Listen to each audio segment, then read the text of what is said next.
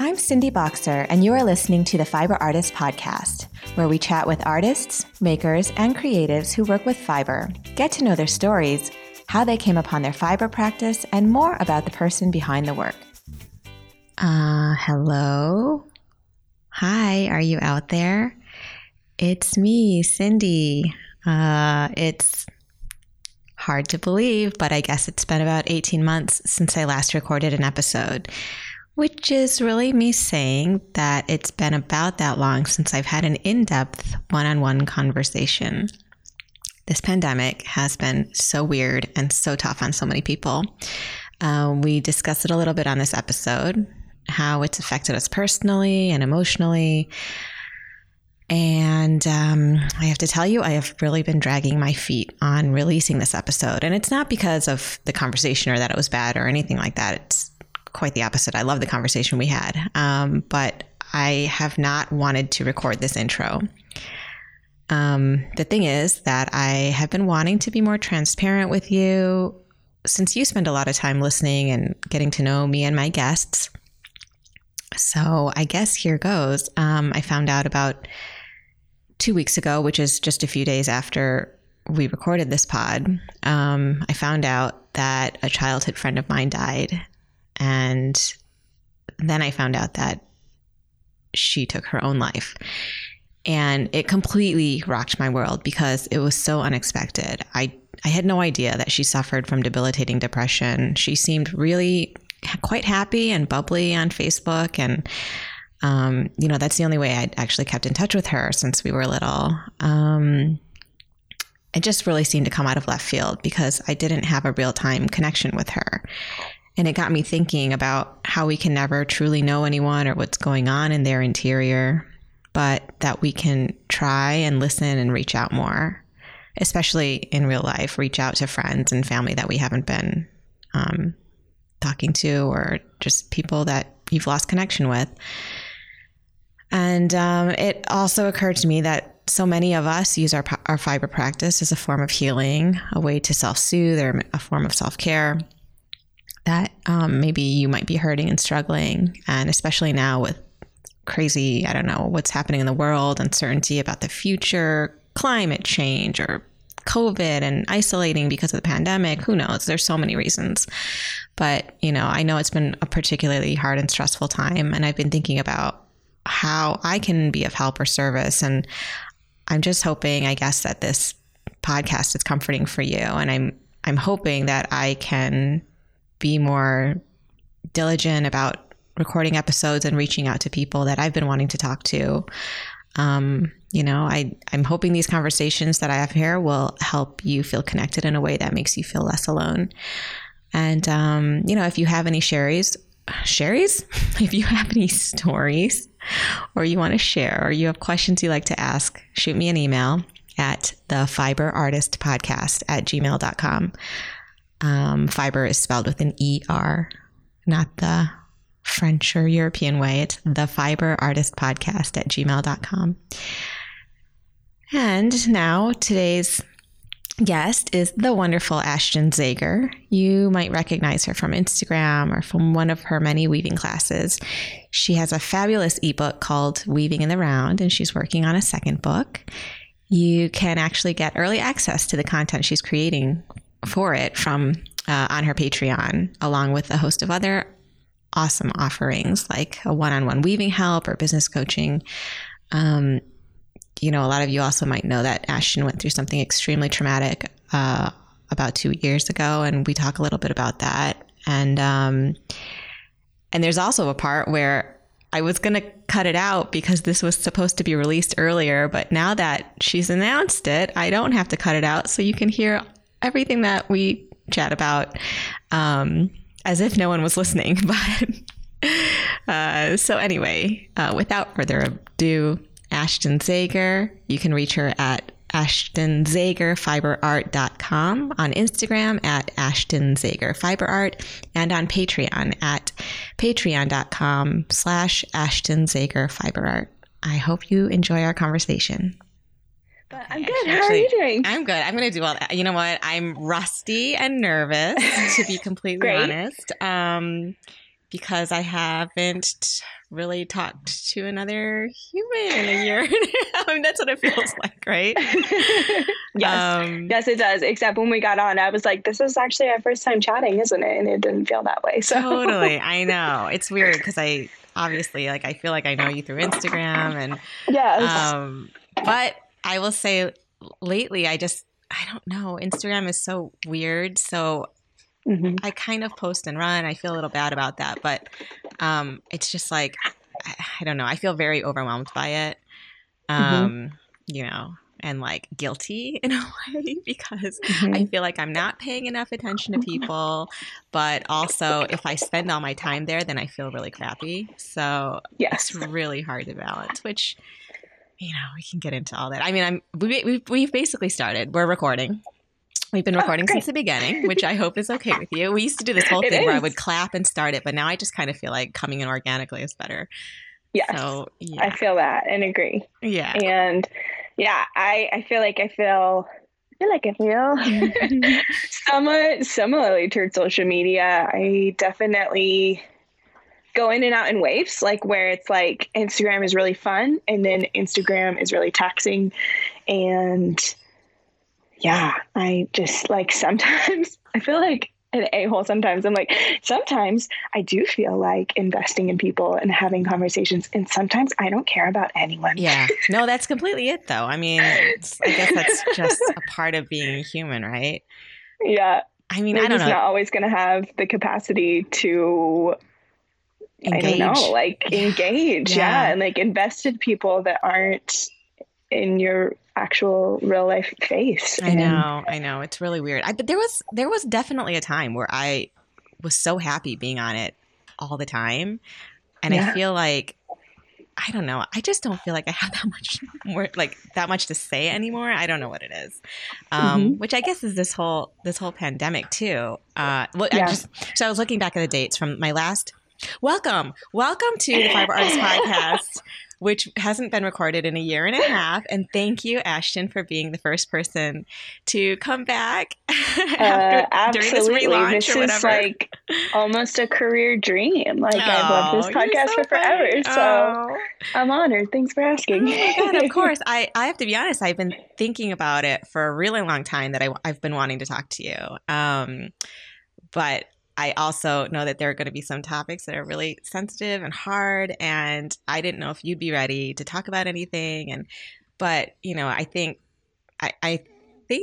that a lot of people would love to hear what's going on with you and your story and your whole journey, because it's been such an incredible thing to watch, mainly for me on Instagram, because you're such an open book. But I'm sure there's a lot of stuff that you also keep, you know, private too. But God, so where do we even start? Well, first up top, I don't even know. Why don't you first, up top, we'll do the official stuff. Where can people find you? You can find me on Instagram at Ashton Zager Fiber Art. I have a website, ashtonzagerfiberart.com, and I have a Facebook, but I don't really mess with the Facebook. All my Instagram stuff just kind of goes on to that. So It's mainly Instagram where you can find me. Great. And I think I've known of your work. I was trying to think back, like maybe 2017. So I moved to, this is how everything in my life is separated from like when I lived in Jersey City to when I moved to Sparta. So like we moved in October 2017 to Sparta. So I feel like I knew of you right around then. But that sounds right. I started weaving in 2015. But it was like December 2015, and I probably didn't start playing with like rope and stuff until late 2016. So 2017 probably really was like the first time I made a purchase from you or something like that. Yeah, maybe it was. Yeah, I don't know if it was a purchase, but I think like when people start to gain some traction on Instagram, and then, you know, like you just see people. Yeah. But okay, well, so let's go back to 2015. How did you end up getting into weaving in your fiber art practice? I found weaving on Pinterest. It was a very random endeavor. I was making Christmas presents and wanted to make like a little crafty something for everybody that was different. And I decided to make a wall hanging for my sister. And I found this tutorial. It was actually written by Rachel Denbo. Nice. And it was on A Beautiful Mess. She like writes for them sometimes, but yeah, so I didn't even know that it was Rachel Denbo until like, I don't know, a year or so into weaving. And I was like, I should look back so that I can credit that person. And I was like, oh, it's Rachel Denbo. And I love her work. And that's so funny that she was the writer. I know. Yeah, I didn't know about her A Beautiful Mess stuff until I interviewed her for this podcast. And I was like, wait a minute. Cause she sort of founded it, the site with them. So yeah. Anyway, keep going. Yeah. So yeah, that was just kind of it. I went to make one weaving for a Christmas present, and I really enjoyed it. And so I kept making them, and 6+ years later, here we are. Yeah, I know, right? Can you believe it's been that long? No, I actually can't, because I can't believe I've been an adult that long. I know. And that's really what it was. I was 22 when we started, so I guess I'm 29 now. Oh my God. I don't know. Time. You're a baby. I am a baby. I know you're an adult, but for an old lady like me, I'm an adult baby. Like it's so okay. Young. I feel that way. Oh my gosh. So were you working at the time, or was this like, did you end up just going fully into weaving, or how did it work? Oh no. Yeah. I was working as a chef at a Young Life camp, here in Asheville. And yeah, it for sure was not like, at first it wasn't even anything that I thought I would make money off of. It was just a fun new little hobby that I was doing. And then, I did like a pop-up like 6 months in at a West Elm outlet here. Because I'd seen another fiber artist do that. And I was like, that would be so cool to sit in a West Elm and sell my weavings. I wouldn't have even called it my work yet, or like my art yet. I would have been like, my weavings, my things that I make. And then, yeah, I went kind of full time when my older son, Louis, was 8 months old, which would have been May 2017. Yes, Louis was about to turn 5. So May 2017, I left that job as a chef at the Young Life camp, and decided to go all in. The business was not it was not at that time producing anything that gave me a reason to try to think that it would be a legitimate income, but I wanted it to be. And I wanted to be home with Louis, and that job was it just wasn't working anymore for me. And so it was more of just a big, I can't keep doing what I'm doing, more than it was like, I want to move on to something else. It was like, I just have to stop this and hope for this other thing. And, yeah, I feel like most of that first year of pursuing it full time, I still wasn't profiting much. I mean, I might profit a couple $100 a month, but it was just a year of investing time, money, energy, ideas. I also got pregnant again during that year on accident with Hank, my younger.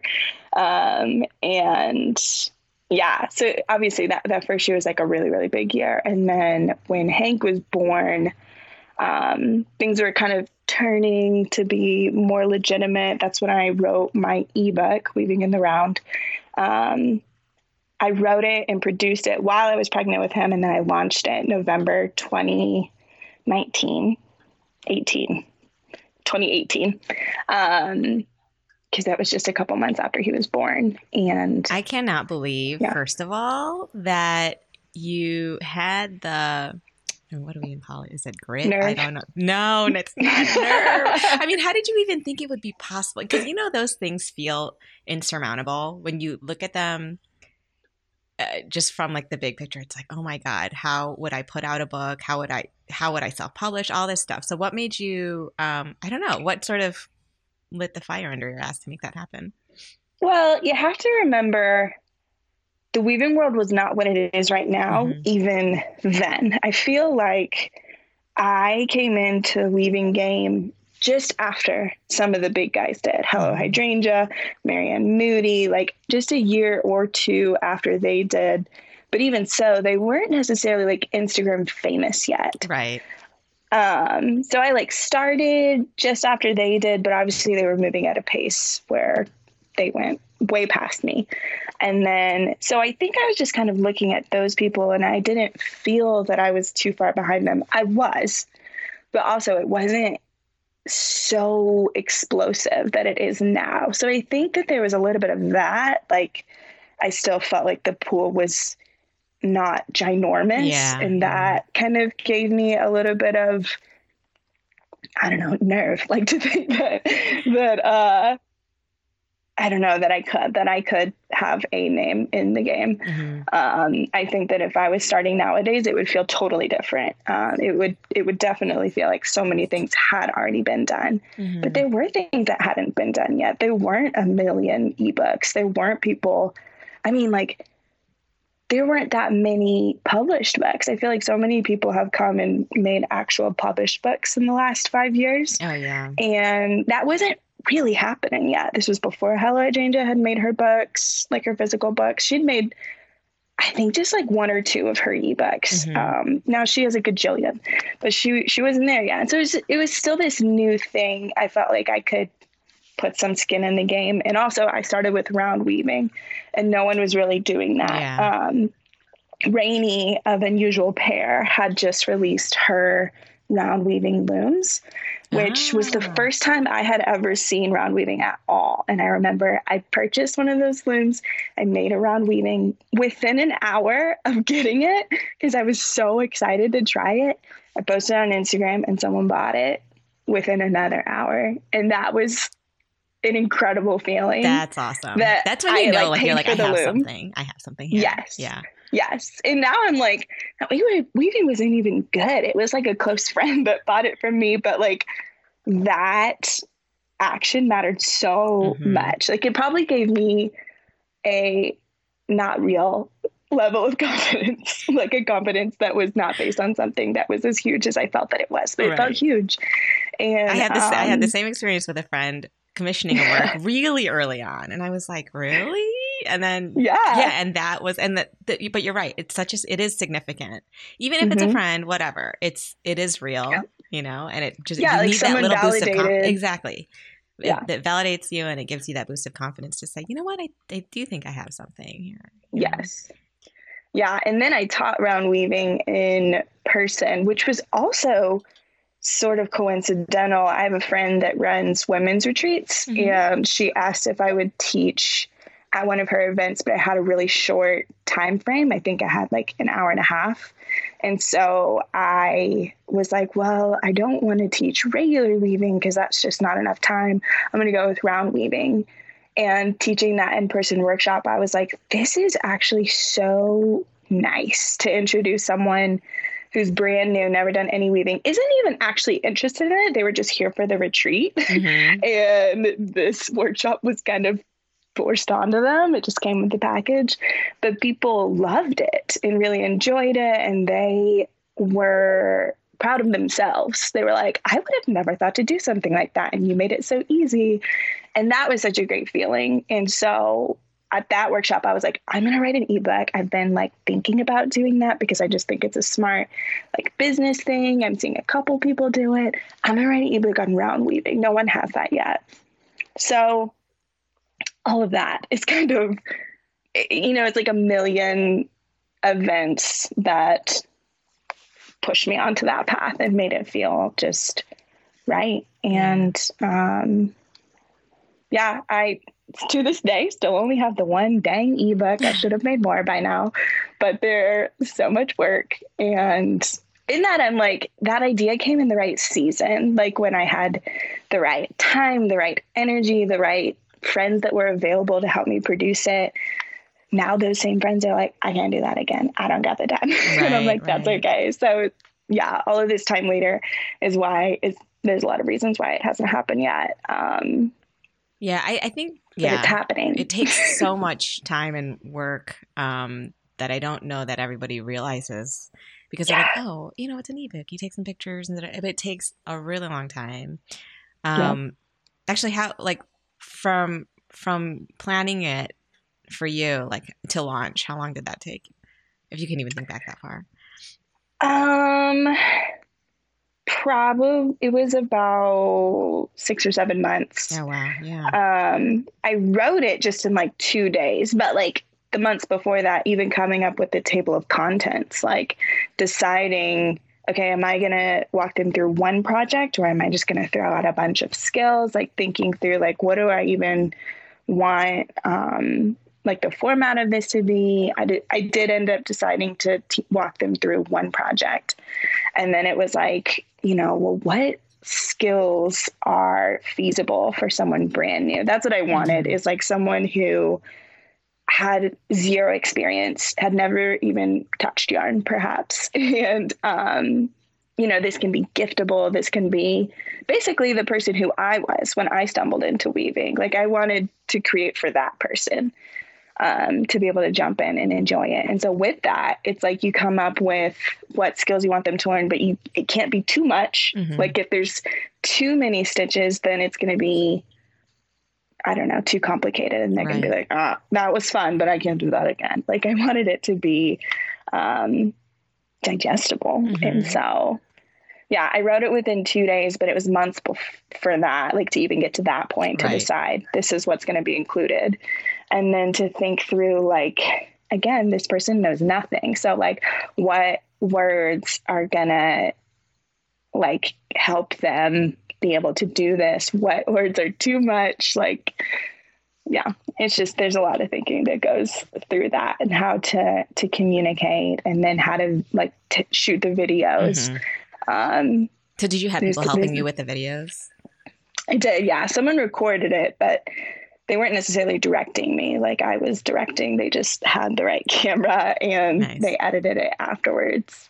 And, they put it in a PDF and took the pictures and all of that. So awesome. Yeah, the next ones I'm recording them, the videos, and doing all the voiceovers myself. I launched a Patreon recently to kind of help me afford the time to do that. Because I've been dragging my feet on it all this time. And I was like, the reason why it's happening so slowly is because I don't get paid for the production. Of course. Like it's all investment, and all the while I'm like trying to support my family. And so there's only going to be so many hours in the month unless I figure out another way to do that. So I launched my Patreon, to help afford the time to do that. And with that, my patrons get access to the videos as I make them instead of them waiting. Yeah. What a good idea. Fun. Oh, so, okay. So you have definitely launched, like you've announced the next book and all that kind of stuff. So can you talk about that a little? Sure. Get people excited? Yeah, so I'm kind of doing two at once. The second one will be an intermediate level round weaving course, and we'll probably go through 2 or 3 round weavings, because it's like, this isn't the basics. This is like, you've already mastered that and you're moving forward. So it'll include some more complex stitches, of course. But then it's also going to cover some technique tips and, like round weaving like this is a problem that's common.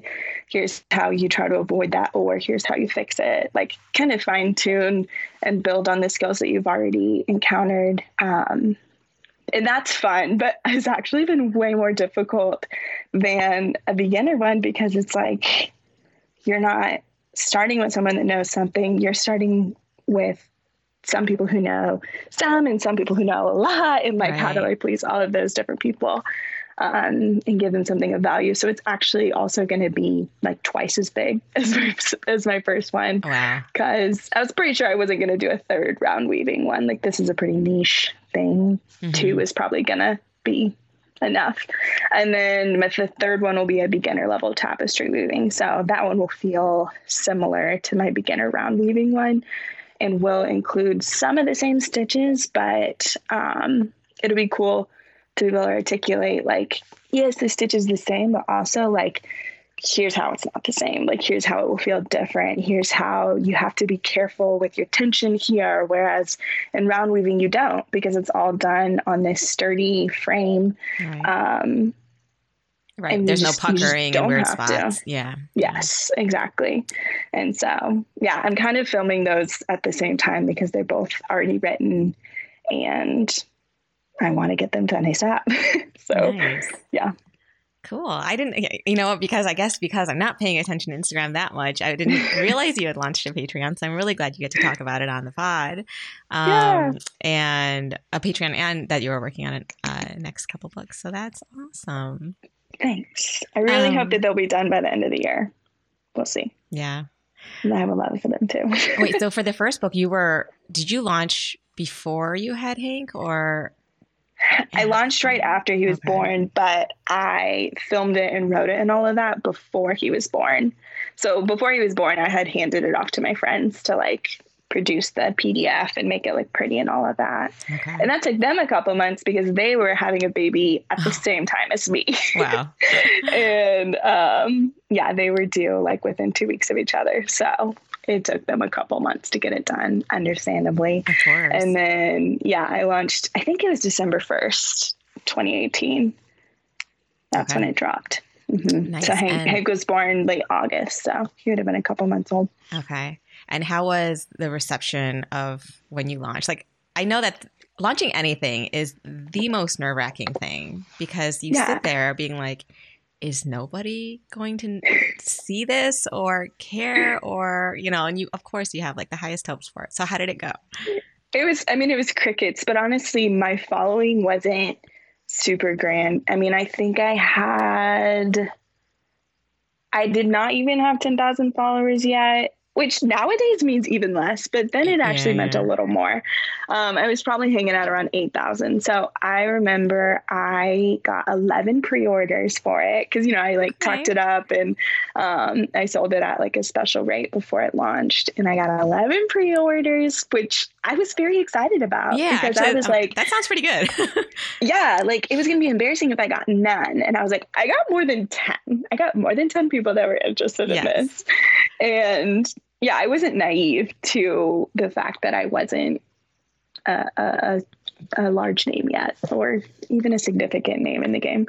But I think that that's even better in a way, like at least for talking about it now and giving people hope and inspiration, because like we're like, yeah, obviously people who have a gazillion followers, who have a huge name, like, you know, like how Hydrangea or Marianne Moody or whoever, obviously when they launch something, you think, okay, it's going to be sold out immediately, yada, yada.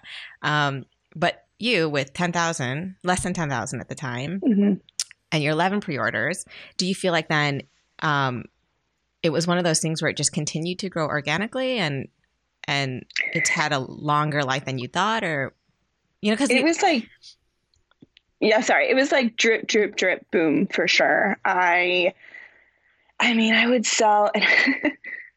I wish that I could look back at the exact numbers, but I remember I always would text my husband, Casey, when we sold an ebook, and I would send him a twerking gif, and I just text him the number, like ebook number 54, twerking gif. It was like our thing. Now I have stopped keeping track. I could look at my website stats and know, but sadly I don't text him every time. And I think of that and I'm like, I should go back to texting him, like celebrating it in the way that we used to. But yeah, I mean, I would sell maybe 5 a month, ebooks. And actually until like January 2020 was like my ebook and my weaving kit explosion. Yeah, I think it was like New Year's energy plus Christmas money was insane. And nice. Yeah, that makes sense. The holidays. Do you feel like you were promoting it more, or it just sort of happened? I think it just sort of happened. It was just the right timing. I was always kind of chatting about it. I'd also done 2 Pinners conferences. I wanted to talk to you about those. Yeah. In 2019, I did my first one in April in Atlanta, and then I did my second one in September in Dallas. And they invited me to do a Pinners conference as just like a vendor. It was like December 2018. I have no idea how they found me, probably just Instagram. And when they asked me to be a vendor, I had never heard of them. So I looked at the website and I was like, oh, you guys teach classes too. Like, can I come teach a class? And they're like, oh, we didn't know you taught. Yeah, here's our availability. Nice. And so, yeah, I taught 1 class at my first one. I taught 1 class at my second one too. But I think, yeah, those events kind of helped me gain a little traction, just meeting so many people. And I, like in Atlanta, that first one I taught like 50 people at a time. And then in the second one in Dallas, I taught like 125. And wow, that's that huge. was super cool. Huge. How do you even get materials prepared for all of that? Did you drive down to each one? And because, like, I'm like, how do you fly with all that stuff? Wait, okay. So tell me about pinners in general, because I've also been, they've contacted me and I'm always just like, oh no, I don't know. It just feels really overwhelming. And I don't know that much about the conference. So can you just like give us a quick rundown about what it is? Like, what are the other vendors, and is it just a regular sort of fair, or what is it? No, okay. It's like the Jurassic Park of craft fairs. Like, it's insane. It is the sizes of the venues are insanely huge. The amount of people that come through is insanely huge. It's 2 days long. And their thing is like, it's Pinterest come to life. And that's literally what it is. So everything that you would see on Pinterest, from like fashion to cooking to sewing to weaving to how to throw a dinner party, how to throw tablescapes and like, yes, like everything. There's those types of classes. All of them are free. They like, you buy your ticket and you can kind of decide like, I don't want to go to any classes, or I want to go to 2, or I want to pass to go to as many as I want, or whatever. But then each class, like, may or may not have a kit that comes with it. So when I go, I don't actually pay, or I don't get paid for people attending the class. I just get paid if they buy my kit while they're there, which most people do. I've had like a couple people that will come and watch, and they figure out pretty quickly like, oh, this is kind of useless unless I buy the kit. So is it more like, they don't? So for a class, you're just doing a demonstration. It's not like everybody's weaving along, or? No, I'm walking them through it. Okay. So you do have to have you sort of have to have a kit available for everyone who wants to do it, and they'll buy it. It's a requirement. Like, you sign a contract saying like, hey, your classroom potential size is like 215. You sign this thing saying that you will bring 215 kits. Wow. To be honest, I don't, because I learned. I mean, my first one, I think my classroom size was like 105. And like I said, I had like 50 people come. And that is going to be normal for me at Pinners. But that's because my classes are probably at the top of intimidation level. I'm not going to say skill level. I'm just going to say intimidation level, because it's different. It's not watercolor or like painting a wooden sign. Like, like, it looks intimidating. I know that it's not. I know that it is easier to catch on to. Probably easier than doing watercolor and painting sign. For sure. Like, painting intimidates me more than other things, but yeah, especially the projects that I teach. Like, they're not really abstract. It's pretty like step by step. Yeah. Anyhow, because of that, I know like I'm not actually going to sell out a class. I'm probably going to get half, maybe 2/3. Okay. And so I save myself a little money, and I don't. But if ever I run out of kits, I'm going to be in trouble. So I'm not actually advising that. I'm just being honest. Just saying. Yeah. Wow. That's like so many people to teach at one time. I can't even. Yes. 50 is a lot. 100, 200. I cannot imagine having to walk around doing that, because there's always someone, at least, the macrame teachers classes that I've taught have been like, 12 people or whatever, but there's always one or two who can't get it. And that holds up the entire class. But what's good is that the people who do get it then end up just taking other people through it. Yes. And I experienced a little bit of that too. I actually taught a macrame keychain one in April in Atlanta. That was way more difficult than the weaving projects that I've taught. Yeah, because I don't know, like, it's the knotting, it's the square knot. Getting a hang of the square knot is really hard for some people. Yeah, because it is. It's like you have to use like right brain, left brain in a way, like, and get those all to work together. You're getting your hands to work together, and it's hard for people to always do the second step. Yeah, so I guess it is kind of more difficult. I don't know, maybe more difficult. I don't know. It's just totally different. I didn't expect that. Yeah, that I was like, oh, like, this is more difficult, because it's like you have to be able to feel what's correct. Right. And you see can't always it. articulate that. And see it, yeah. which is also kind of hard to see unless you're accustomed to doing it over and over again. You know, it's one of those things you just say you have to practice it. And then it'll become this thing you can do while watching TV. And everyone's like, no way. Yes. But that's how I feel about knitting. Like I can't watch TV and knit at the same time because I will always miss a thread or whatever. Yeah. Okay. So let's see. So we did Pinners twice. Have you been teaching lately? I have not. I am about to do some Zoom workshops this fall. Oh, nice. I went to Pinners in April and I did 2 Pinners this past November. And before that, I had done a couple of Zoom workshops in the fall, but I haven't done an in-person workshop other than Pinners. Yeah, I guess COVID killed all of that. I have to say, I was a little relieved. I mean, like last spring and summer, it was just such a good way to get out of everything that I was, and it's weird because like I really enjoy teaching when I'm done with it, but I still get nervous before I have to do a class and, prepping for everything. And it's so weird. Like, but afterward, I always feel awesome about it. And I'm like, that was so fun. I should do that more. But then somebody asked me to do a class. I'm like, oh no, I really don't want to do it. But yeah, I don't know. I guess this whole last year and a half was a really weird experience. I'll ask you first. How has your last year and a half been? Oh my gosh. Oh, okay. So we'll just get it out on the table. Yes. My younger son, Hank, passed away September 2019. People listening to this podcast may or may not know that. And so having that happen, Hank not being sick, like it being a freak accident and just all of the trauma from that, and then walking into COVID 6 months later was nuts. Like it was a blessing and it was a curse. It was like, because you couldn't take your mind off. You're just sitting at home. Yeah. Sitting at home. And like all of my like coping mechanisms, like all of my friends, that were in it with me, and I could say, I'm having an awful day. Can Louie and I come over and Louie and your kid play? Like I couldn't do that for a little while.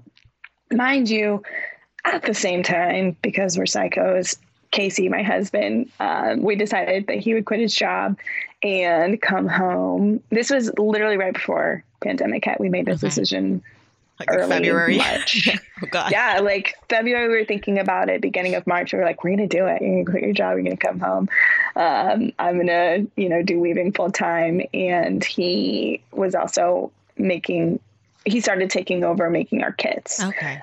Was he all of the manual labor? Was he traveling a lot with his job, or was he? No. Okay. Yeah, no, he wasn't. But that like family change after this other family change, stepping into COVID, that's just a lot. That's a lot of change and a lot of loss in a lot of ways. So yeah, in some ways, pandemic was like more. I'm going to lose more. I'm going to, how much can you take? I had my first real panic attack when pandemic hit, and it was just that. It was like my brain cannot compute like more trauma, more all of a sudden change, more like loss of like everything. Fear. Yeah, like when Hank died, one of the things that I kept saying was like the world is not actually any less scary on this side of things. Like my people in our fragility we were fragile before, like children are fragile before. And then this freak accident happened. My child died. It didn't actually make the world feel more unsafe to me because I was like, no one made a mistake. Yeah. Like this just happened. And I'm probably not articulating this super smoothly, but I was determined to not be more afraid of life and of the world. I was like, things happen. That was always true. I just know it differently. Yeah. Because it happened to me. And then a pandemic hits. Yeah. And it was like, wait, the world wasn't supposed to get scarier. this or more world uncertain. has actually changed. Yeah. Like that wasn't supposed to happen. So I can't compute. No, I know. And I cannot fathom. Like, because I was going to ask, like, you literally went through, I think, what people, or at least what parents fear the most is having a child die. Yes, I don't know. I was going to ask you, and I guess you may have just answered it, that like the thing about fear, that like if you have the worst case scenario happen in your life, then what happens after that? Like, do you then go, you know what, carpe diem, fuck everything, do everything you're going to do because you just can't, like, you know what I mean? Like, do you just say like, screw it all and get rid of all that fear? Or is it more scary? You know, because both. Then you're like, is the danger infinite out there, you know? Yeah. I mean, it's both. It's like, for example, right now, pandemic seems to be gearing up even more, right? And I feel like I've heard a lot of people say like, but when kids are getting it, they're having mild, experiences with it. The kids are fine. And I'm like, well, hi, I live on the other side of a bajillion experience. Yeah. That does nothing for me. That is not comforting for me. So it's both. Like sometimes and in some situations, I can't be comforted in the normal way of comforting because I can't let go of the fact that like freak things do happen. And then other things do seem to feel softened. Other things do seem to be like, that's not really much to me because I've been through worse. Or at least it's not that it's nothing. It's that I know that I'm capable of it. I know that I can handle it because I've handled worse. That's what it is. I've become a lot more bold of a person. And what I feel like I've processed about that is like, I'm still me. I still kind of have the same mission. I still believe a lot of the same things, but I'm less apologetic about it.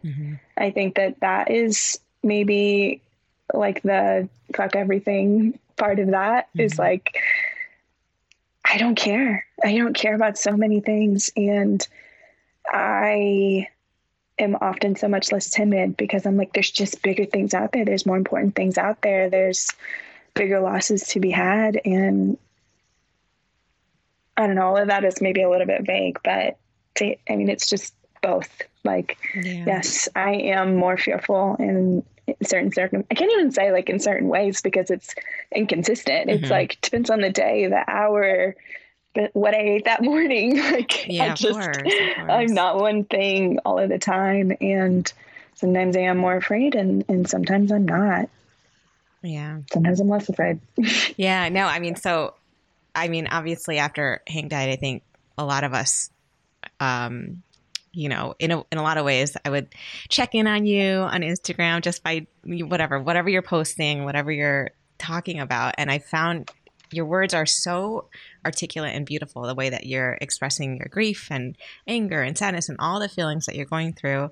And like, I don't know where I'm going with this. I think I just wanted to tell you that, but yeah, I don't know. Do you have any plans to like write a personal book, like not having to do with fiber art? Because I think I do somewhat.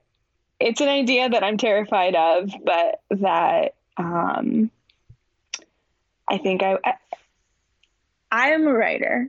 I always have been. I just kind of didn't really know it. Like when I think of when I was a kid, like I was always a journaler. I think I've always processed through writing. I'm not necessarily a verbal processor, but I do process through writing and journaling and sharing. And so that was a thing when Hank died. And it was less of a decision as much as it was just pouring out of me. And so then having a place to put it, like to share it on the internet and to have engagement and to feel that people care, like to hear people like further validate my processes, like that was a gift and something that I continue to do. And it's like, I wish that I could say that my first motive was some noble thing, like to help people and to normalize for other people. That's there a little bit. Honestly, the number one is for me, is that it's good for me. Yeah. Like to put it somewhere. Yeah.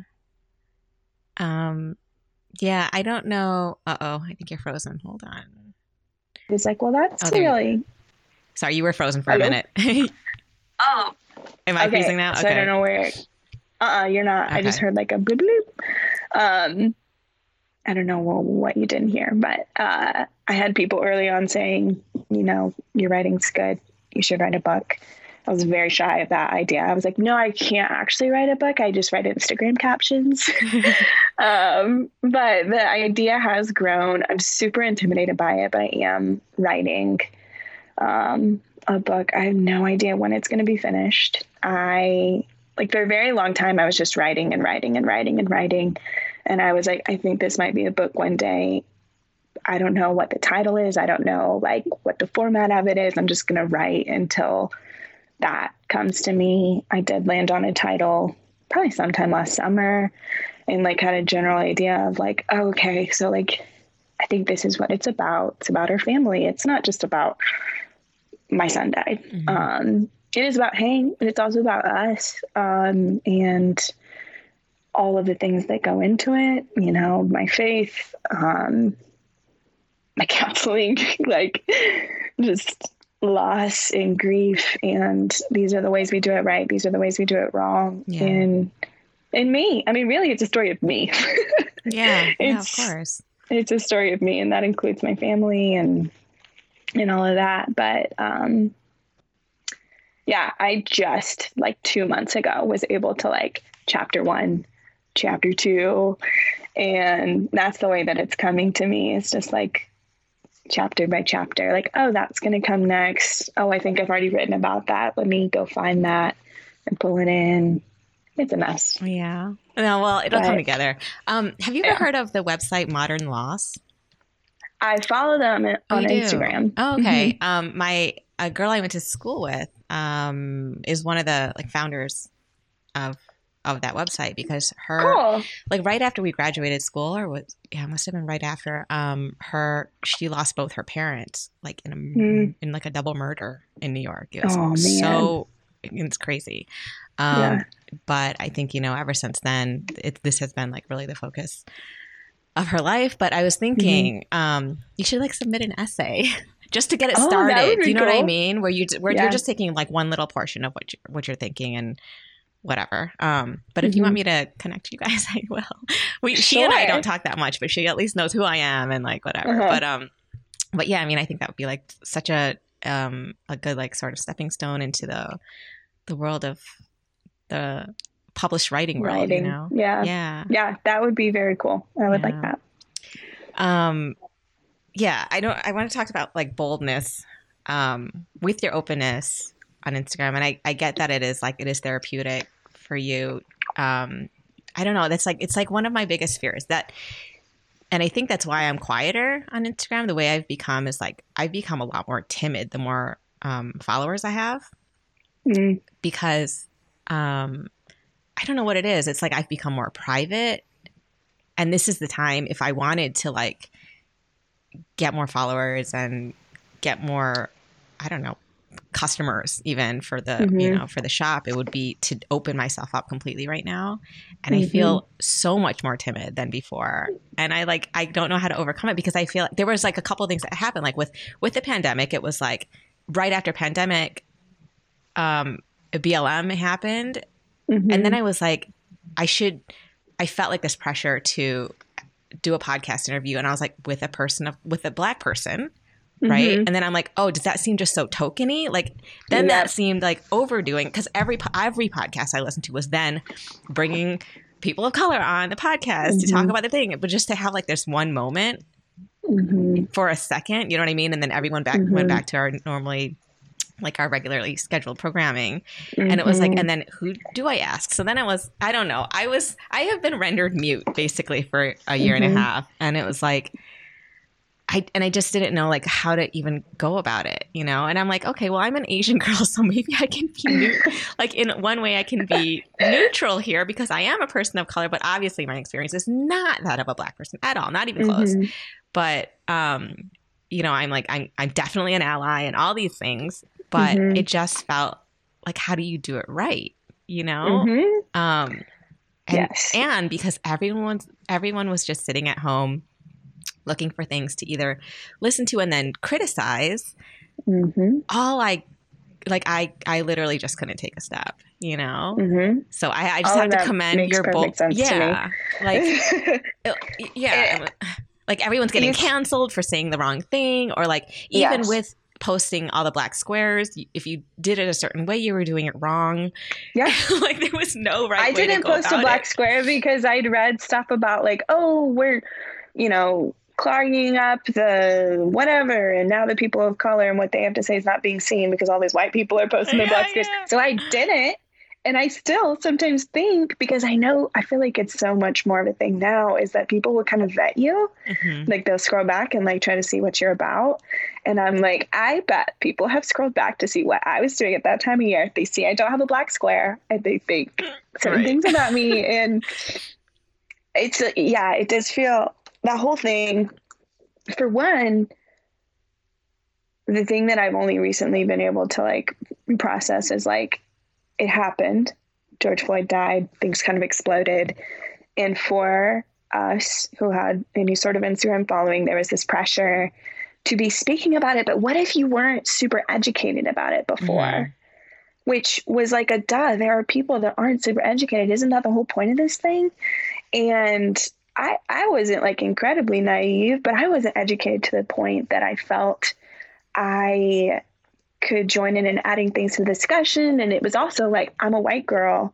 I'm supposed to be letting other people talk, but also there's certain people that are like, I'm supposed to be promoting. So it's just like, like you're silent. There's a phrase, silence is whatever. Violence. Is that what it is? Silence is violence, or silence is violence, because it was like the idea of like, oh man, are you kind of condoning, or you're not, I don't know. You're not encouraging the conversation. Right. If you're not vocal about being an ally, then you're like, whatever, that you're being complicit. Yes, that's what it is. Complicit. I'm not condoning.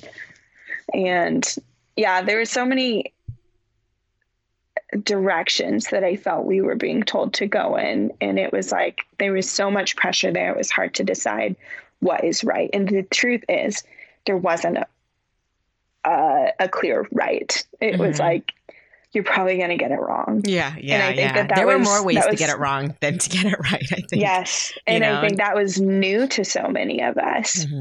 But really, that's just part of being an ally, is like, or I think, that's the thing I've learned about being an ally, is like, you just have to try, and you're going to get it wrong, and you're going to get some backlash because you're not them, honestly. And but it is right to try. I don't know. I don't feel that I engaged as much as some would say I should have. I can't say that I engaged less than I could have.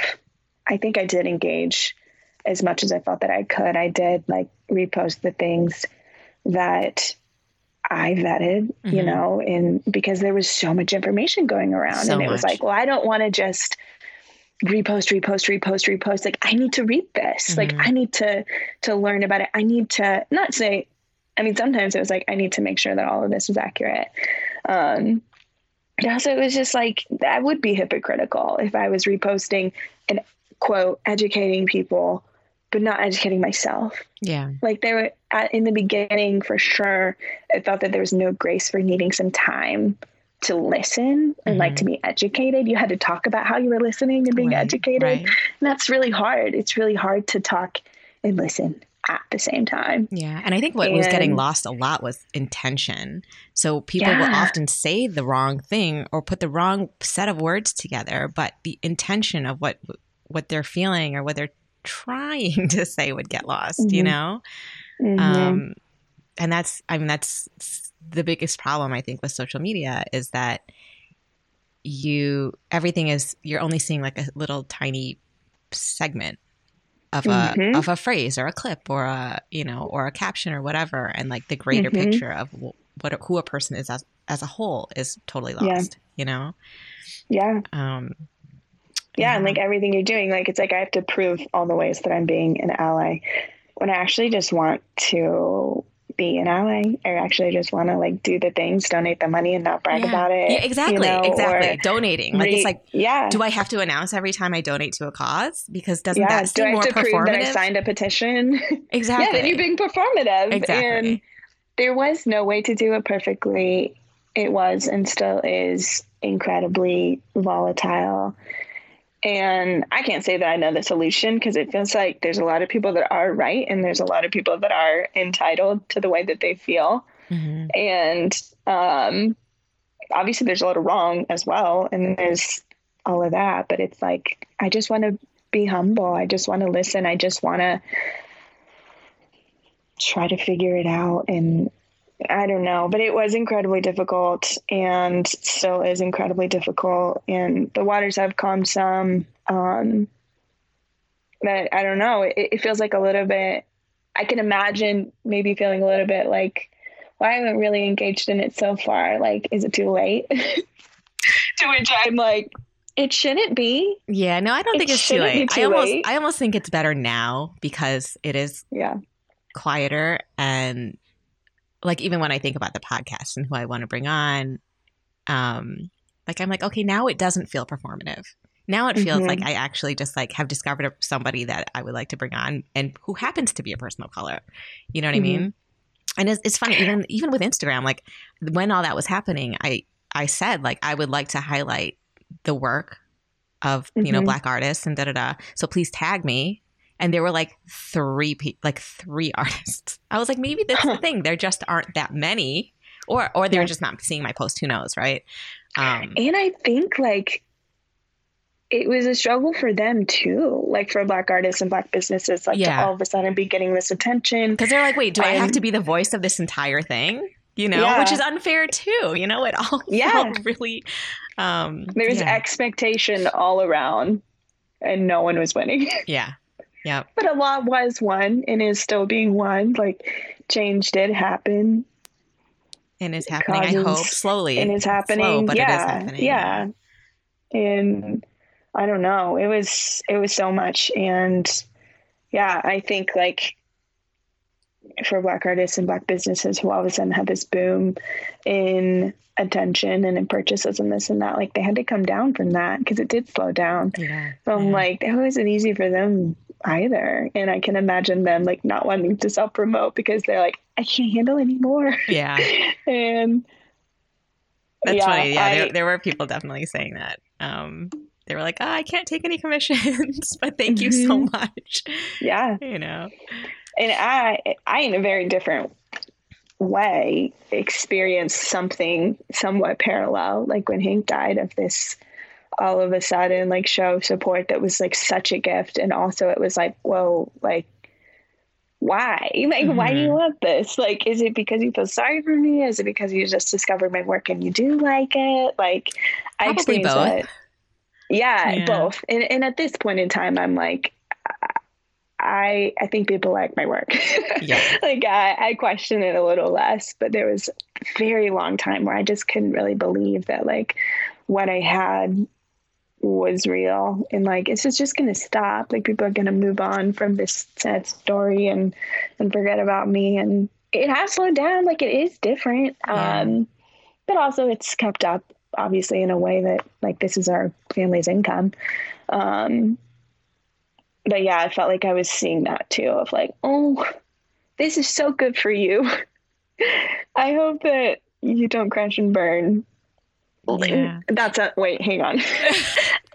I hope you don't crash and burn. I hope that when time goes on and these things do slow down inevitably, I'm not saying they were just going to like drop off and end, but it's going to slow down. Like it's not always going to be explosive. Like I hope you still feel supported. I hope you still feel appreciated. I hope you still know your value, the value of your work, the value of you as a person. Like when other people are not validating that all the time with their words or purchases, like I felt like I saw that future like for so many people. And well, I have to tell you, I mean, struggle. Even on the business end, okay, so without a huge traumatic thing in my life, right? I didn't have a huge traumatic thing, but the pandemic did happen. So I have to say, like on the business side, right? So it was like March and April were like really hard because the demand was giant for fibers, but then I was like completely sold out because the production slowed down and couldn't keep up. But then all summer it was like boom. It was like crazy busy. I had never been that busy ever. Which was awesome because then I didn't have to think about the pandemic. I just was like packing orders all day long. Day long. Yeah. And I have to remind myself now, because I have to say this summer I've been way slower. Even with like, I just launched Meridian Recycled, like the whole container came and I've been really slow. Which is hard because then I'm like, oh, and then I have Super Soft coming in like 6 weeks, and I have no space for it because like I'm really not selling that much right now. So you had this double because of the timing, right? Because of when Hank died, and so you were getting more followers, more people knew who you were, what was going on, plus pandemic. So I don't know, like, so I guess I'm wondering how is this summer, how has it been business wise? Like, are you feeling like there is a major slowdown? Yes. Are you fearful? I have to tell you, I'm fearful. Like, I'm like, what's going on? And I get it. People are out and about, but there's always a part of me. And I don't know if it's my mom putting so much fear into me that my business is never going to last, because she did macrame in the 70s and she was a weaver and all these things. And then it died in the 80s and 90s. And she's like, she just, every time I talk to her, she's like, how's it going? What's going on? How are sales? Da-da-da. And she freaks me out about it. And this has been going on for already 6 years. That, ever since I started this business, she's been like, it's not going to last. What are you going to do afterward? So I don't know if it's her freaking me out and just like, whatever. But yeah, I don't know. Does it feels like things are slowing down for you? Or? Yes. Yeah. May. So April, as far as online sales, was a pretty slow month for us, but I also did pinners. So I didn't freak out yet. May was crazy slow. June was crazy slow. July was pretty slow, but I tried a lot harder. So we made a little more money. So far August is looking okay. Like we'll survive and stop digging or dwindling down our savings. But it has been tough, and man, so many nights have I like just laid in bed and thought like, what the hell are we gonna do? Like when this just stops, like we have put all our eggs in this basket. And I knew all the while, like, this is a big leap. It's okay if it doesn't work. Like, we're taking this gamble, and that's what it is. It's a gamble. It's not that we're stepping onto something that is sustainable. We're just hoping that it will grow. And it did. Because of all of those reasons, partially, like, because we gained a lot of support when Hank died, because pandemic hit. I felt very insensitive, but I was like, it feels gross to say this, but like, we're the ideal business for a pandemic world. I know. We were. I didn't know it. I didn't know that was going to be the case at all. I actually thought we were going to slow way down because people wouldn't have money to spend and people weren't going to work. And I really thought it was going to be the opposite. And then I was like, wait, where are all these people getting money from? Like, honestly. Yeah, I know. I still am not quite certain, but I'm like, thanks anyway.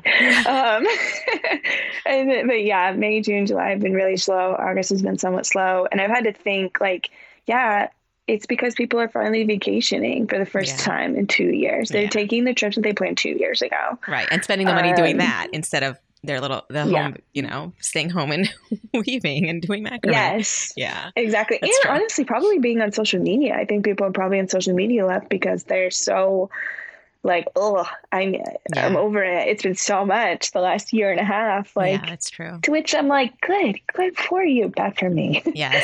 Yeah, totally. And like, I don't know. Like, I can't say that I'm standing here super confidently that it's about to go up because people are about to come home from their vacations. Like, I don't know that. So I'm still very uncomfortable.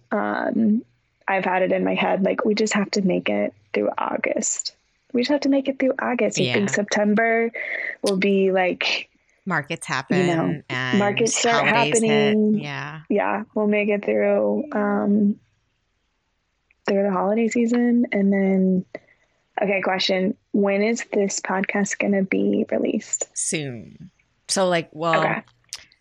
I would say realistically, I mean, my husband edits it. So I'm hoping he'll do it this weekend. And then maybe launch, like, I don't know, so soon, sometime within a week, I hope. Okay, so then you have to cut this next part out. Okay. I'm pregnant. Congratulations! Thanks. Wait, so when would you be able to announce that? I'm gonna How many weeks announce. I'm 12. I turned 12 on Tuesday. We're going to tell Louie on the 19th when I have my next appointment, just so I can hear the heartbeat once more.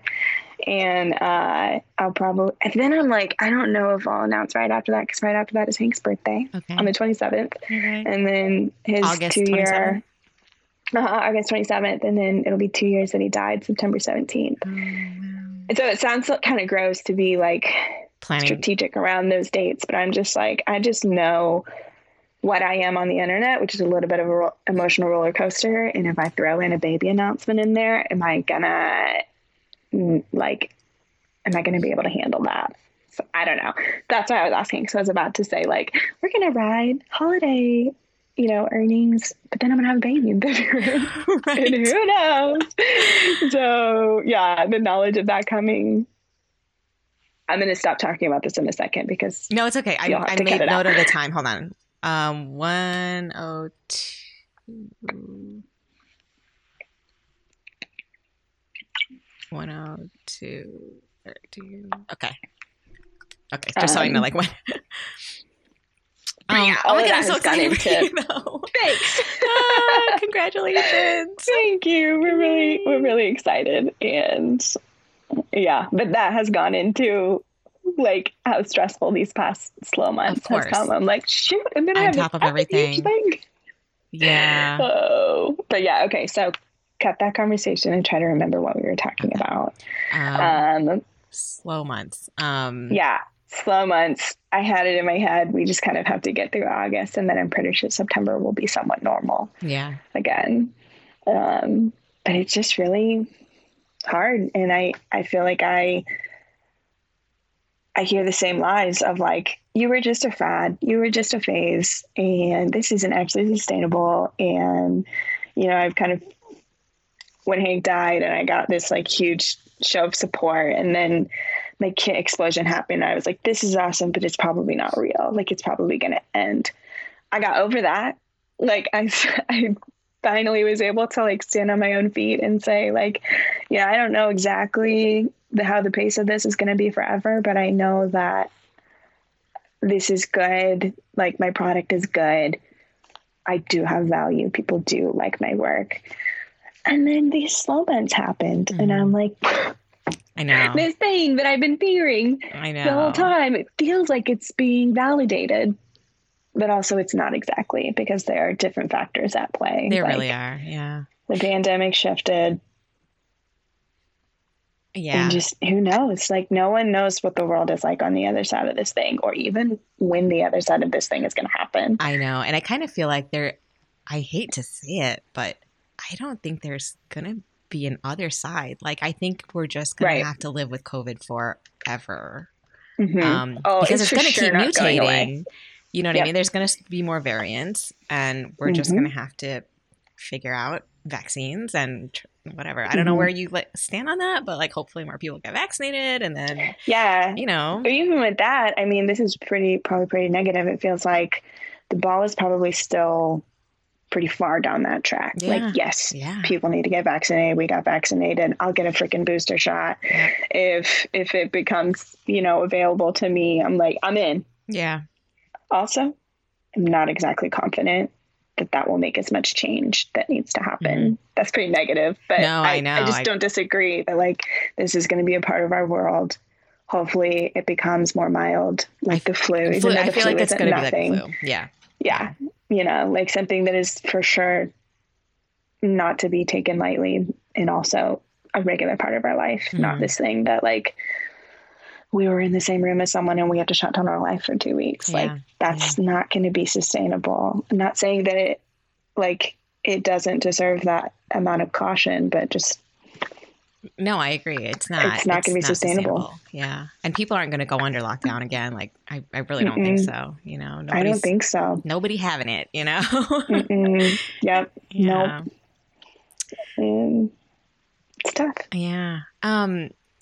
This is totally kind of random, but I've been just wondering, how old was Louis when Hank died? He was about to turn 3. So Louis and Hank are 23 months apart. Exactly. Hank was a year and 3 weeks exactly when he died.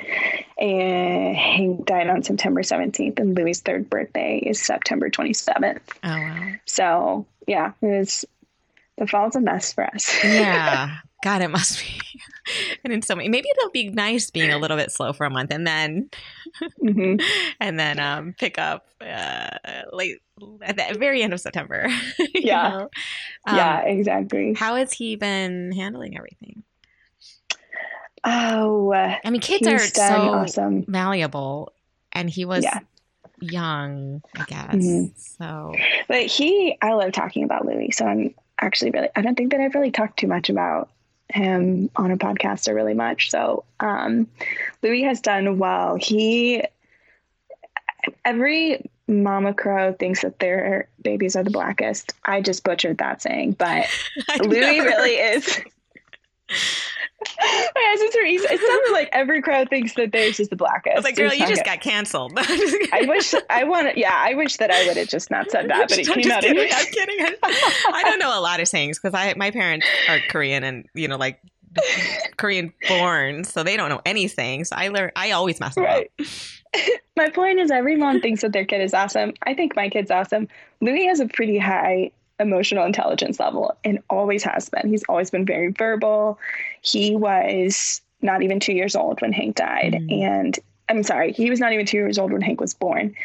And he, for real, just got it. Like from day one, he was all in on baby and helping me with baby. Like he was my partner for real. And so Hank dying was not this abstract thing that I ever thought wasn't really going to phase him much. Like it was humongous. It was, I mean, Hank was his brother for half of his life so far at that point, you know, and so because of that, like even telling him, like we could have a real conversation about it because he was pretty articulate.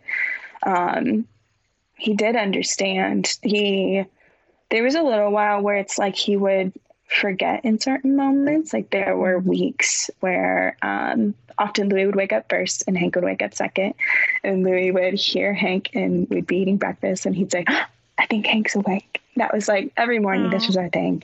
And in the morning after Hank died at night, Louis was asleep, and that next morning we're sitting down at breakfast and Louis says, oh, I think Hank's awake. Oh my God. And I said, he's not.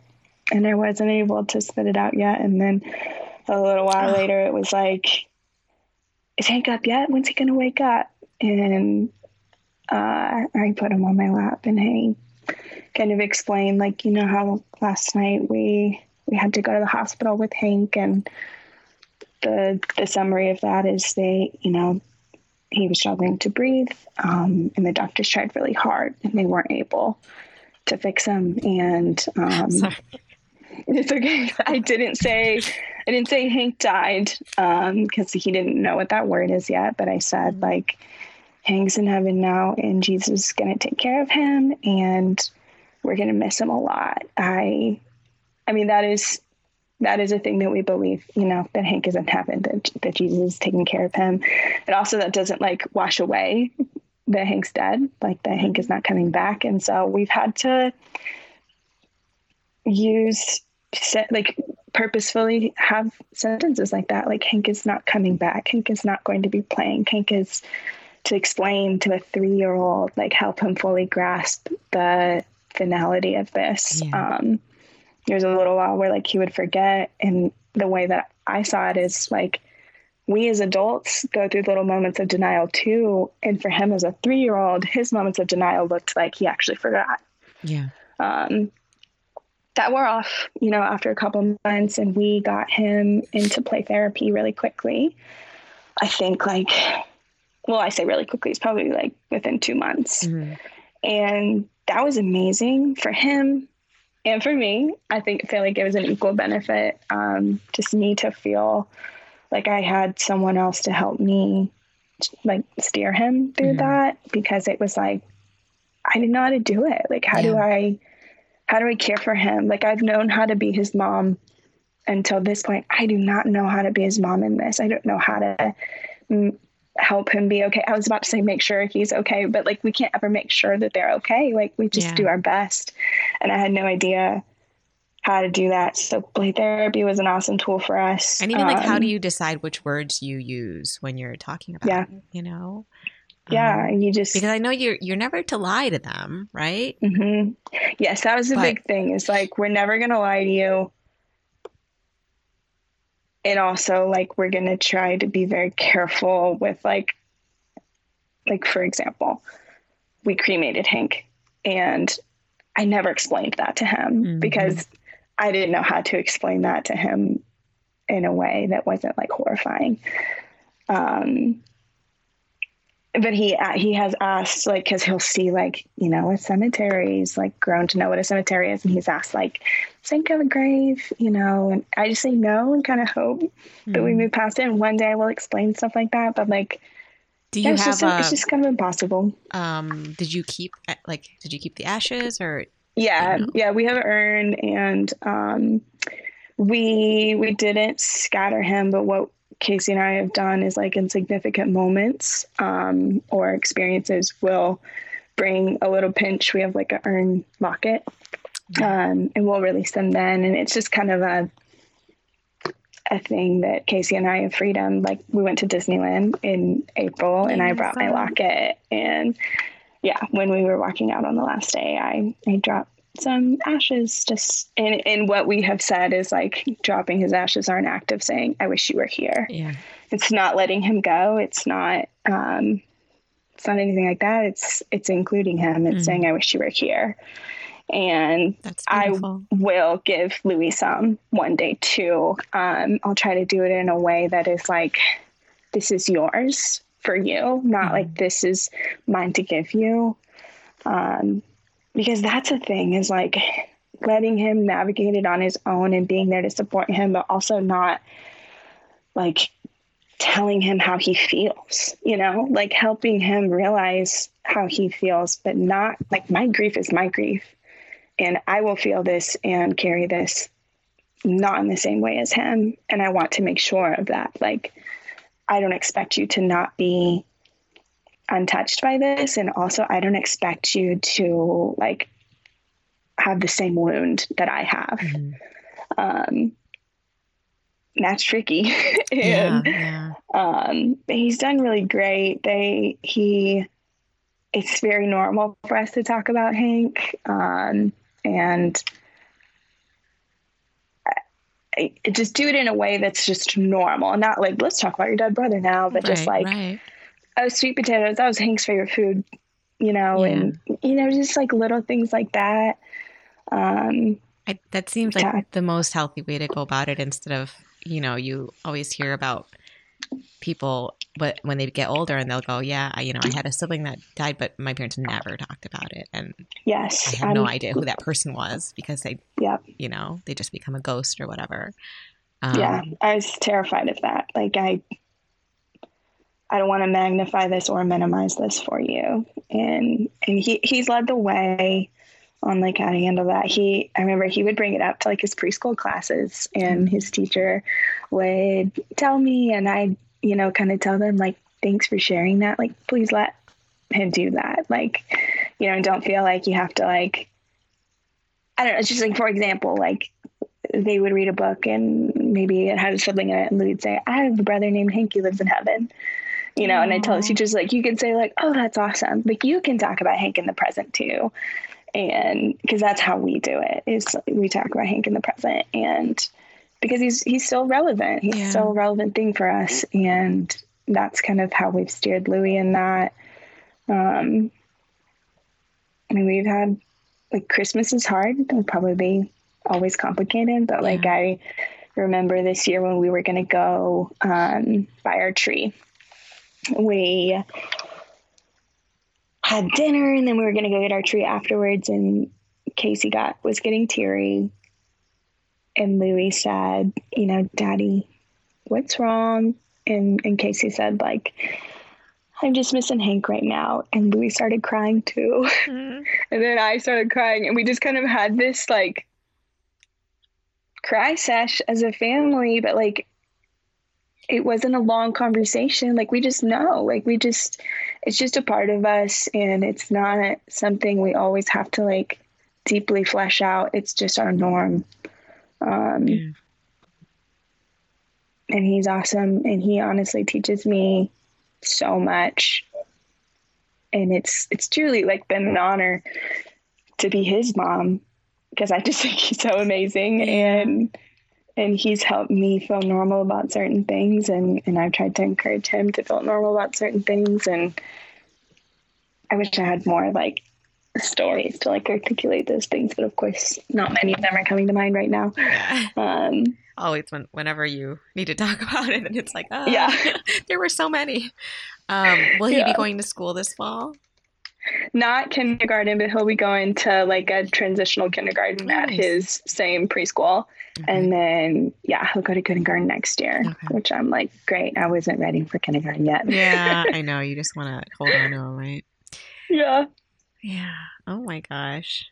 What a crazy journey you've been through. And I'm like a sobbing mess now. That's the thing is, like, I imagine you now have to, because you live with it every day, right? Mm-hmm.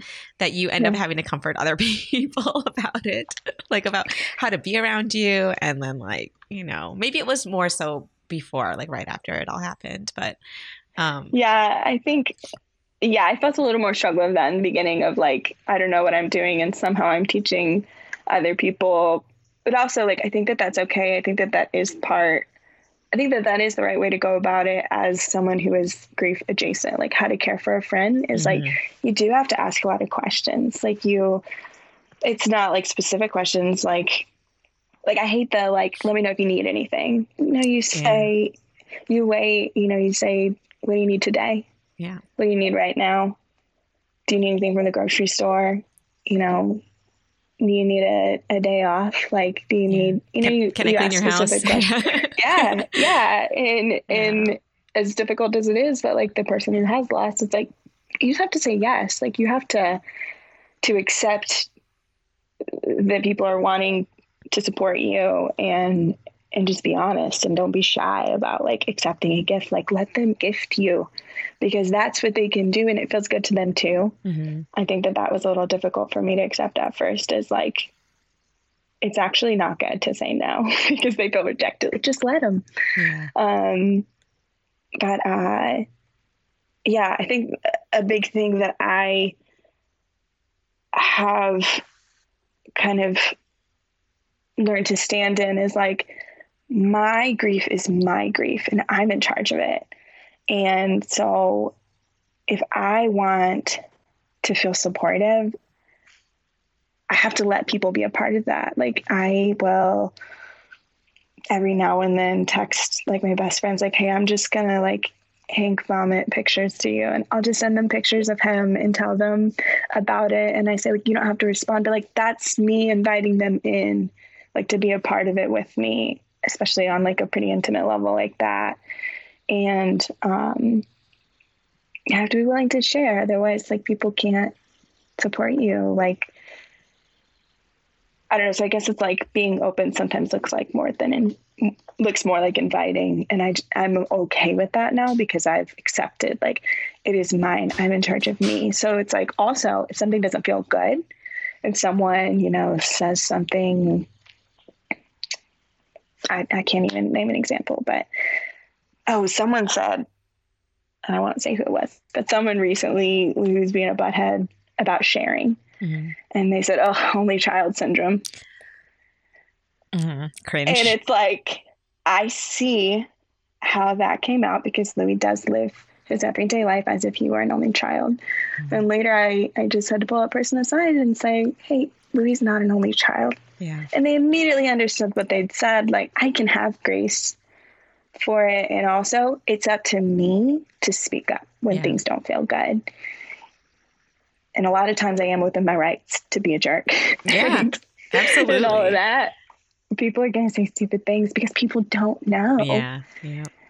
And I don't know either. So until it happens, right? Until you're like, oh, wait a minute. No, that was not okay. Yeah. Yes. And with that, it's just a matter of like learning to properly listen to yourself and learning to value your thoughts and your feelings and act on that. You know, I have to do that first. I have to be my advocate first before I can really expect people to know how to navigate me. And I've learned to be okay with that and not like resentful that there's like work in being someone who's lost someone. Like there just is. And that's okay. Is this coming to you like intuitively, or have you gone through a lot of therapy? I go through a lot of therapy. Okay. I found my counselor, I don't know, a month or so after he died. And I've seen her weekly since. I actually just went to bi-weekly because funds are a little low. Yeah. And I was like, I don't know, the support that I get for her is honestly more often just to comfort than it is like we're trying to solve a big thing nowadays. There was a long time where it was like impossible scenarios right and left, and she was helping me untangle knots really rapidly. There's lots of the knots are coming a little less often now, and still it's still good for me, like to have that comfort, to know that like if anything does happen, like I have an appointment. I see someone regularly, my safe space, like my person who has been in it the whole time. But yeah, I go to a lot of therapy, and I read a lot of therapy related books, and some things have come intuitively, but most of it has been gifted to me. Yeah. No, that's great. It's great you found even a therapist that you connected with and like early on, because I think sometimes that's the hard part, is finding someone who you actually like being around that often, and you know, or someone who gets you. So that's great. Yeah. I know that your faith that you have a very faithful life and faith-filled life. Has that changed throughout all of this, or have you sometimes I can't believe it. I'm like, oh my God, like how, because I grew up Christian and in the church and everything, but it just I don't know, you know, you try to put myself in your shoes, and I just keep thinking like I feel like I would be so angry, like, and just I don't know if I could keep it the way that you have, or the way that you speak about it. Has it evolved for you, or does it stay the same? Yeah, it has evolved. So I was not raised in the church. My dad was raised Jewish. My mom was raised not really much of anything. So my upbringing was like, God's on the table if you want it, but there wasn't a lot of pressure. And like, we didn't go to temple or anything like that regularly. And I became a Christian when I was 16. I'm super grateful that that's my story, because as I've become an adult and kind of navigated faith culture more and more, I just kind of see that like because there wasn't a ton ingrained in me, I have had a lot of space to ask questions, and like my faith is mine, and it's stronger because you chose it. I chose it, and believe it's mine. Yeah, because mine was pressured onto me, and then I was like, I went through all these questions, and then still I have questions, but I'm not allowed to ask those questions in my family. You know, so yeah. I'm super protective of like Louis, and like his experience won't be mine. And also like, I want him to know without a doubt, this is not an expectation for you. Like, I need you to make your own decisions. Like, I do not want you to have this moment where you wake up and you realize you don't believe any of the things you thought you did, and that these things were just like force fed through you. And so all of that is just to say, like, I have asked a lot of questions, the last 2 years, but also I think I already had a somewhat unique perspective of God in that, like, I never believed that he was a safe God. Like, I did know that he lets bad things happen. I feel like there's this, oh man, I can't remember the title of it, but like there's this segment of Christianity that, prosperity gospel. Okay. Mm-hmm. So it's like this, if you just pray for good things, God will give you good things. If you pray for God to not give you bad things, he won't give you bad things. And this idea that like you can somewhat earn a good life, mm-hmm. Whether that's through being donating, a good person or donating tithing, and being a regular, like being a regular church attendee and, just really looking the look, mm-hmm. And asking God for the right things and praying the right prayers. And like, I already knew that was bullshit. And so I didn't really have many moments of feeling abandoned. And that's because I don't believe that God killed Hank. Mm-hmm. Like, I don't believe that God's will works that strictly. I don't think that he was like, I'm going to let this thing happen and there will be some sort of causation. I think that shit just happens. Mm-hmm. And that's not to say that God doesn't have power. But he doesn't smite people. Like, he doesn't kill baby. That's not who God is. That's mm-hmm. not God's will.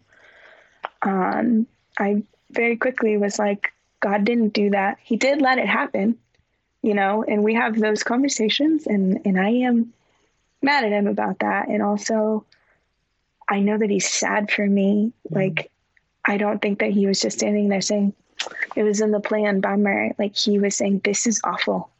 This is horrible. This is not the way that it's supposed to be. Mm-hmm. I love you. I love him. Like, I think he was sad with me.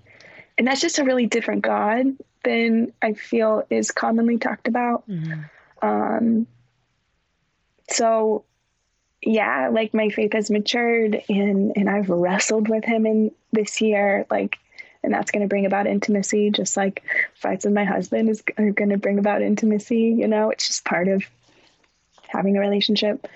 I think a big thing is like, I've grown to know my need so much more. Like, when you are broken and shattered, like, I know I'm gonna feel the need to like cling to him more and to be reading my Bible and talking to him, like, I'm gonna feel that need. So that's also gonna grow my faith. And I don't know, I just think,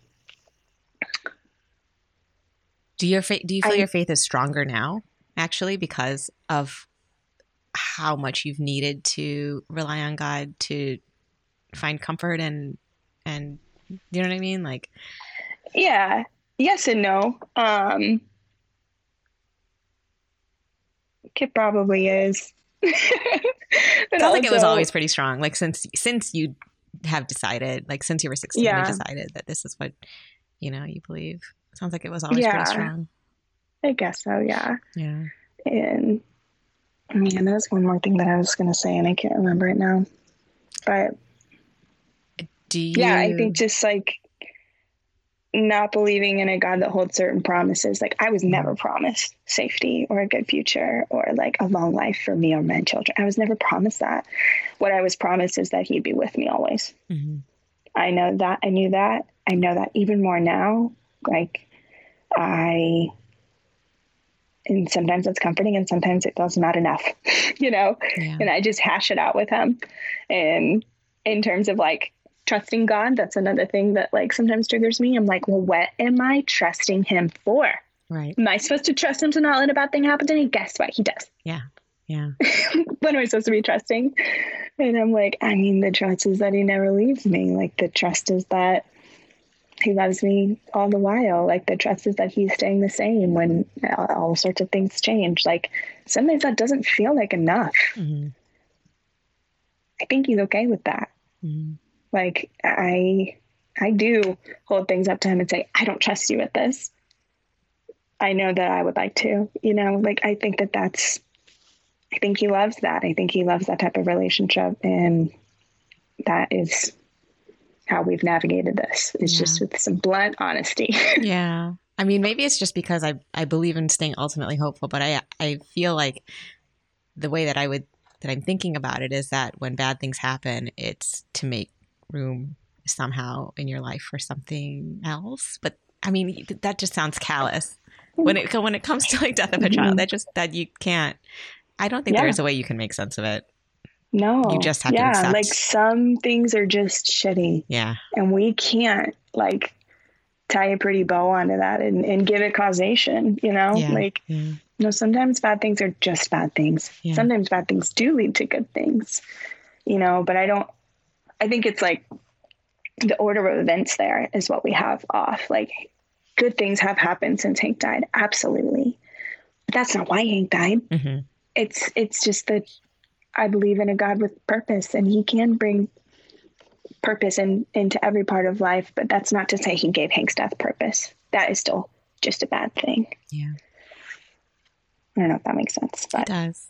It does. Okay, good. Well, I have to say, you sound like the healthiest person who's had to grieve this completely, I appreciate that. So I am happy that you're in this place in your life right now. And I think you're just such a beautiful person, beautiful artist.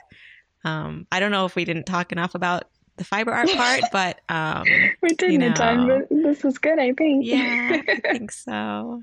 Just I only wish for good things for you, and I'm so happy that we finally got a chance to really chat. And it's a amazing story, and I'm really excited for your next year and all the things you're gonna do and announce and all that stuff. I'm excited for you in finding your voice again and being uncomfortable, and all of our sales are going to go back up. It's just going to happen. Yeah. And let's hope I get some balls. I don't know. Like I, even with the Instagram stuff, it's like, I'm like that, the I don't know, stereotypical Asian who just won't speak up. And I'm just like, oh no, I'm just going to be quiet over here and see what happens and be an observer. But it's like, you know what? Also, I was raised that way, just to make sure that I was always told to just, blend in. And so that's what I've been doing, But I think like sharing and like being vulnerable in front of others, like it is a little bit like a muscle in that like when you develop the habit and that becomes like part of your process, the easier it gets. And it is so hard like to start that because you don't know how to do it in your way. But you can you can show up and like show who you are, and not everyone's going to like it. Yeah. That's the thing I can't deal with. I cannot deal with criticism at all. Like I can't deal with, mean commenters. Not that I've had that many. I had like one lady that like, I posted something about being in the Fold magazine, which is like a feminist magazine. And she was like, feminist my ass, like something like that. Oh gosh. And I like immediately deleted the comment. And then I stupidly messaged her.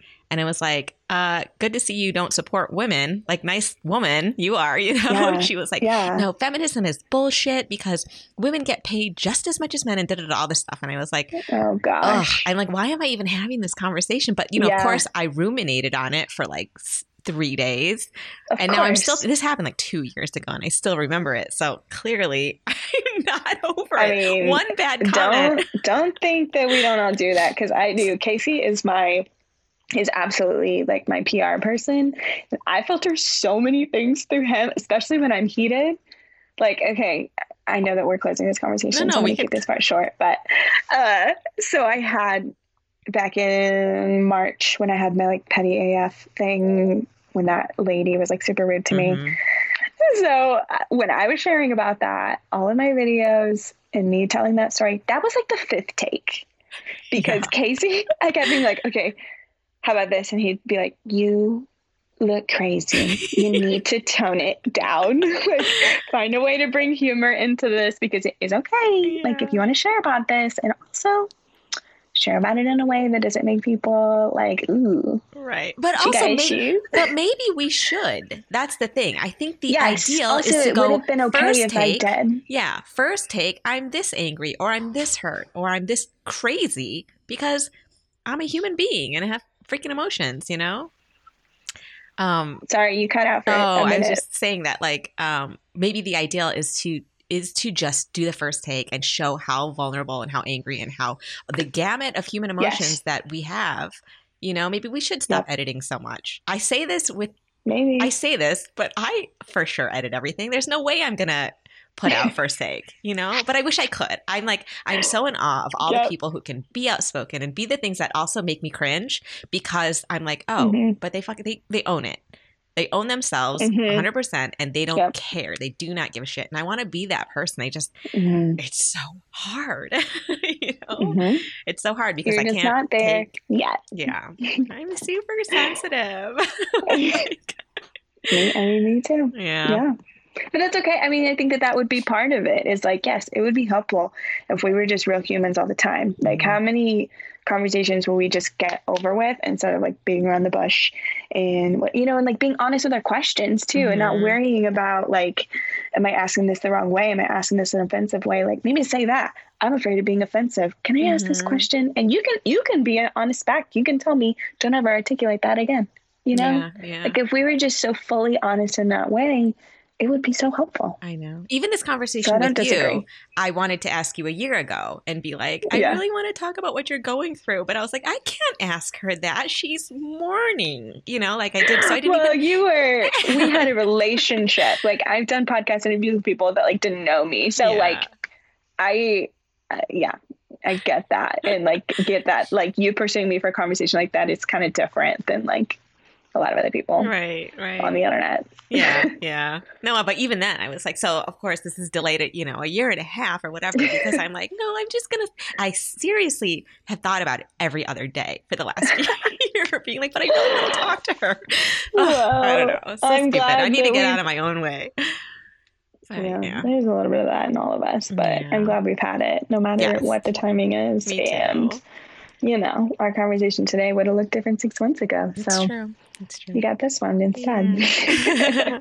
Well, I loved every minute of it, honestly. And thanks. I just wanted to say thanks for coming on, and you know, thanks for having me. I will see you on the internet. And we will see you. Obviously, if you ever need to reach out or anything, and just feel free always. I appreciate that. All right. Talk to you later. Bye. Thanks again. Bye. Bye. Check the show notes of each episode to get the website and Instagram for each of the fiber artists I speak with. Be sure to give them a follow.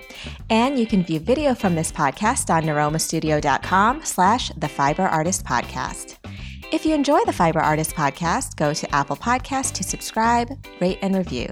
Thank you for listening.